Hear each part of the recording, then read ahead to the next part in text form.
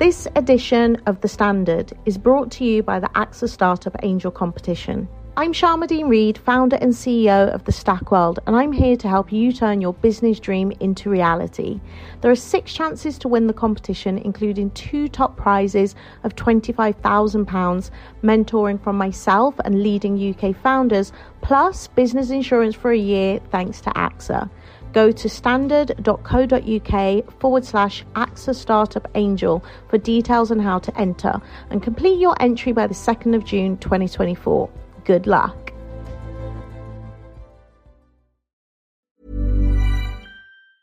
Hello, I'm Mark London and welcome to this special edition of the Standard Podcast.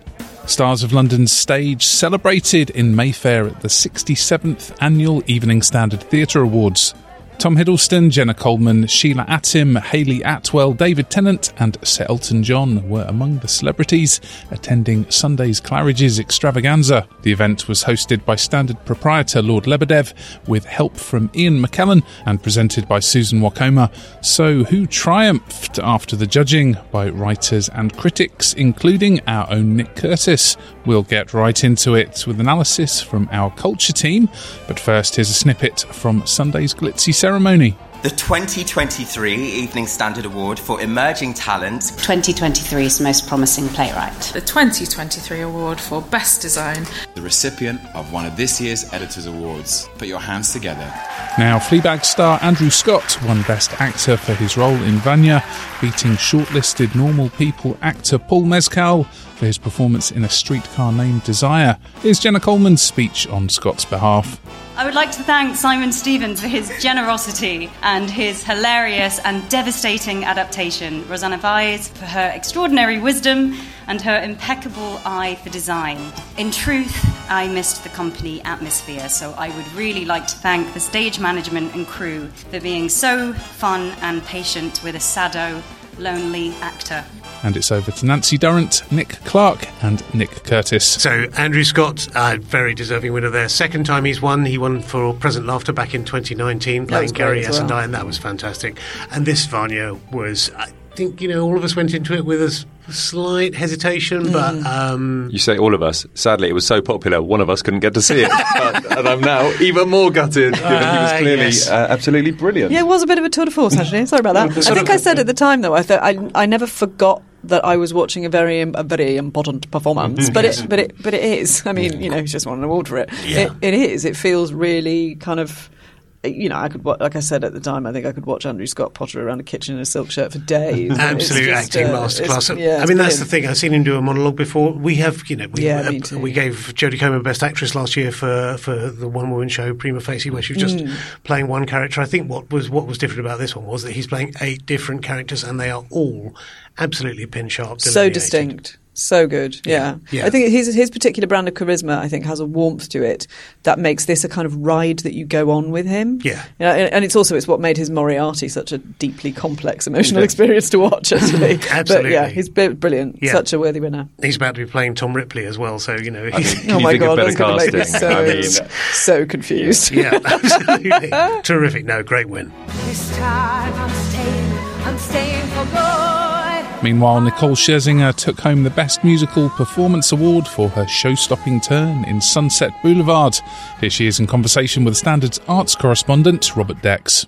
It's intense. It's one of the hardest things I've ever done in my life. I do 7 shows a week. So much respect to everyone in the theatre community who do 7-8 shows a week non-stop. And to make each show as if it's the first and the last, it's grueling. So let's keep the party so Speaking of musicals, which was judged London's best? There was obviously a late entry to this category, Sunset Boulevard, which deservingly won its own awards, but I think Best Musical was Guys and Dolls to lose that, really, because it was such a piece of total theatre that had everything in it. The sets were incredible, the immersive quality was incredible, the stage management team there were wonderful.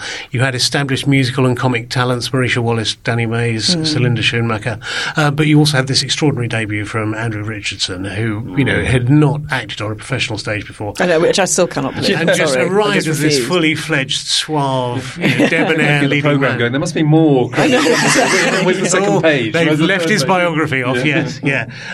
It was. I mean, it was obviously designed to sort of to shore up the Bridges finances. I think after COVID, and it's doing that well. I've sent loads of people to see this, and they've all loved it. Yeah, absolutely. Yeah. I mean, putting the audience right in the middle of 30s Broadway is this magical version of Broadway is so wonderful. And Nick Heitner directing it has done an absolutely stellar job here. But I just think also what lifts it above Sunset Boulevard is the musical itself. It is just one of the best musicals of all time, whereas I'm not sure you'd ever say that about Sunset Boulevard. As good a production of it was. Yeah. But this, you can see with Guys and Dolls, amazing production, amazing musical, and you can see it can run and run. But it's also, I think it can be so difficult to breathe fresh life into a classic, but this was just genuinely knockout. I haven't seen something like this with a classic piece of work ever, really. I think it was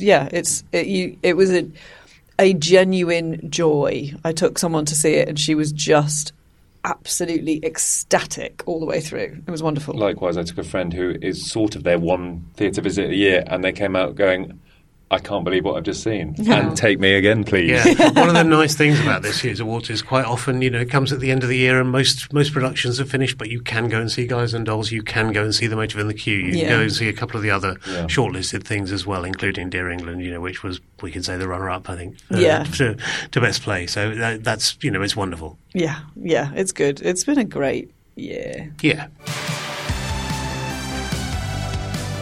Let's go to the ads. Stay there to hear more coverage from the Evening Standard Theatre Awards. Why not hit follow in the meantime and give us a rating?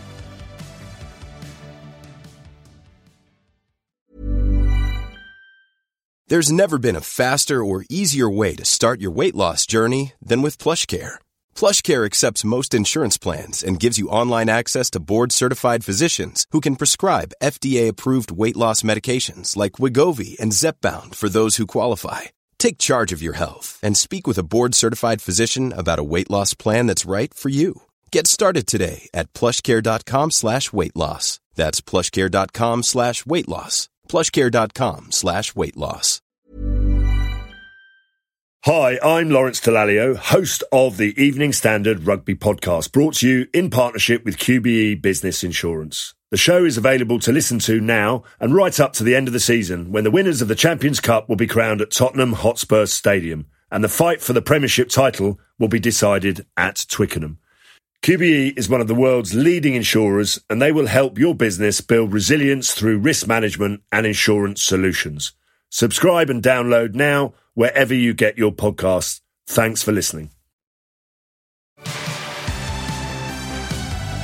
Welcome back to this podcast special for the 67th Evening Standard Theatre Awards. This year, 2 Editors' Awards were presented to Ruth Wilson, acknowledging her marathon 24-hour show, The Second Woman. It reinvigorated for me what theatre can be, how different it can be, and actually we can break the mould of straightforward narrative theatre, which is 2.5 hours long.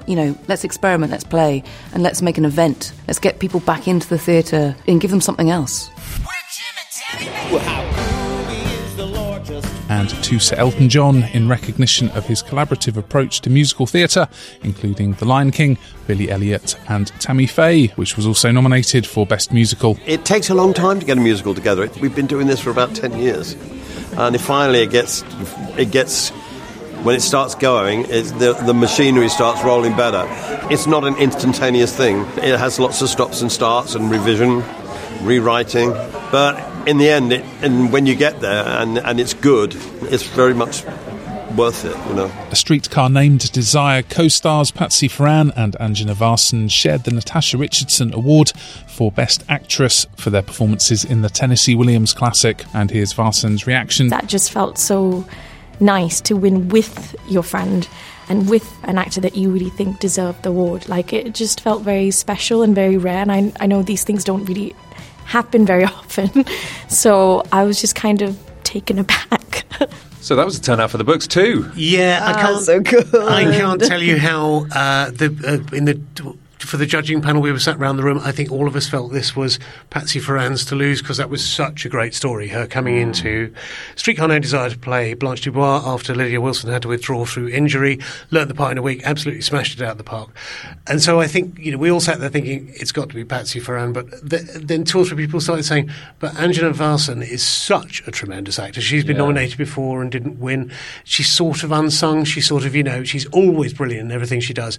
And we just sort of said, let's give it to them jointly. Yeah, because she matched her. Yeah, absolutely. She sort of exactly. And if Patsy brought something new to Blanche, which she absolutely did, I've never seen that character played in that way, and it totally opened it up for me. Yeah. But then Angela did exactly the same with Stella, who's always been a bit of a side character, a bit of sort of garnish to the grand dame playing Blanche Dubois. Yeah. But here, as you say, absolutely matched it. She was so compelling, you couldn't take it. And, gave the character inner life, which often the character doesn't get. I know, and she doesn't normally stand up against Blanche in that way, but she did it. It was subtle, but it worked so well. And I think Tennessee Williams said this was a play about a pair of sisters, and this is the first time I have ever felt that to be true. And it was fascinating, because when this production was first announced, the buzz around it was the fact that Paul Mescal was going to be playing Stanley Kowalski. Yeah. But by the end of press night, you absolutely knew it was about those 2 women. And you get the feeling, both Patsy and Angela are sort of theatre's best kept secrets. Now, they have done screen work, but TV and film, hasn't embraced them in the way that theatre has, and garlanded certainly Patsy with loads of awards, and clearly they need to be garlanded with many, many more, because they are absolutely wonderful stage presences. And because there was such a focus on Patsy's extraordinary feat in learning it and doing turning out a fully fledged performance, it was also hard for the cast who had rehearsed, right up to the moment of previews with another actor, and suddenly, had to recalibrate everything. And I think, kudos to Mescal as well for, he was so hot when that opened, just had the Oscar nomination. He served that play perfectly, but it was the 2 women who really hit home in that, I think. So I'm delighted that they both got it. Absolutely. Jack Thorne's The Motive and the Cue, set behind the scenes of the 1964 Broadway production of Hamlet, which starred Richard Burton and was directed by Sir John Gielgud, was named Best Play, and its director Sam Mendes also took the Lebedev Award for his dedication to theatre.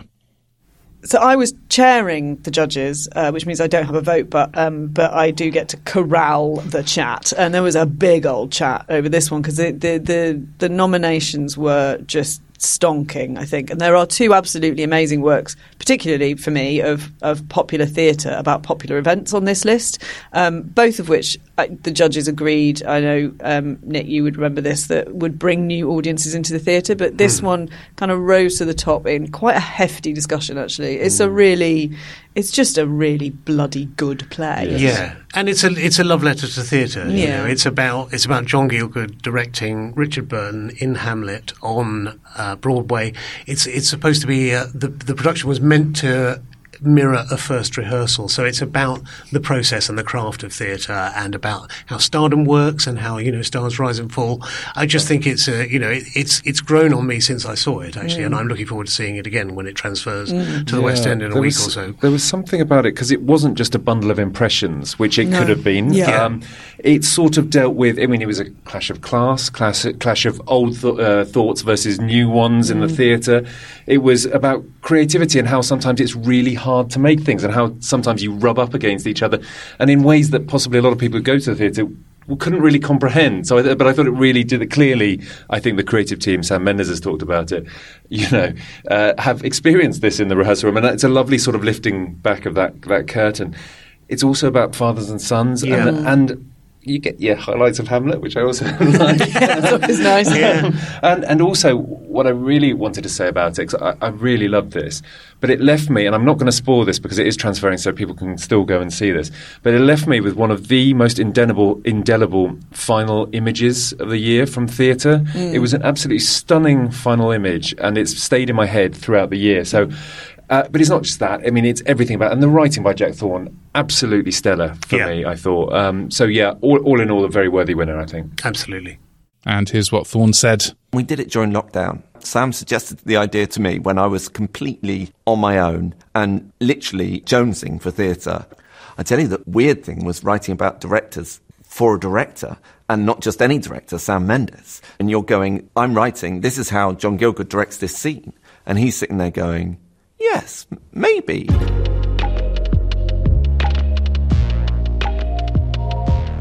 There's much more awards coverage in the Standard newspaper throughout the week and online at standard.co.uk. Plus, you can hear full versions of the interviews in this episode and so much more in a special awards edition of the Standard's Theatre podcast, which is out today. We're back on Tuesday at 4 p.m.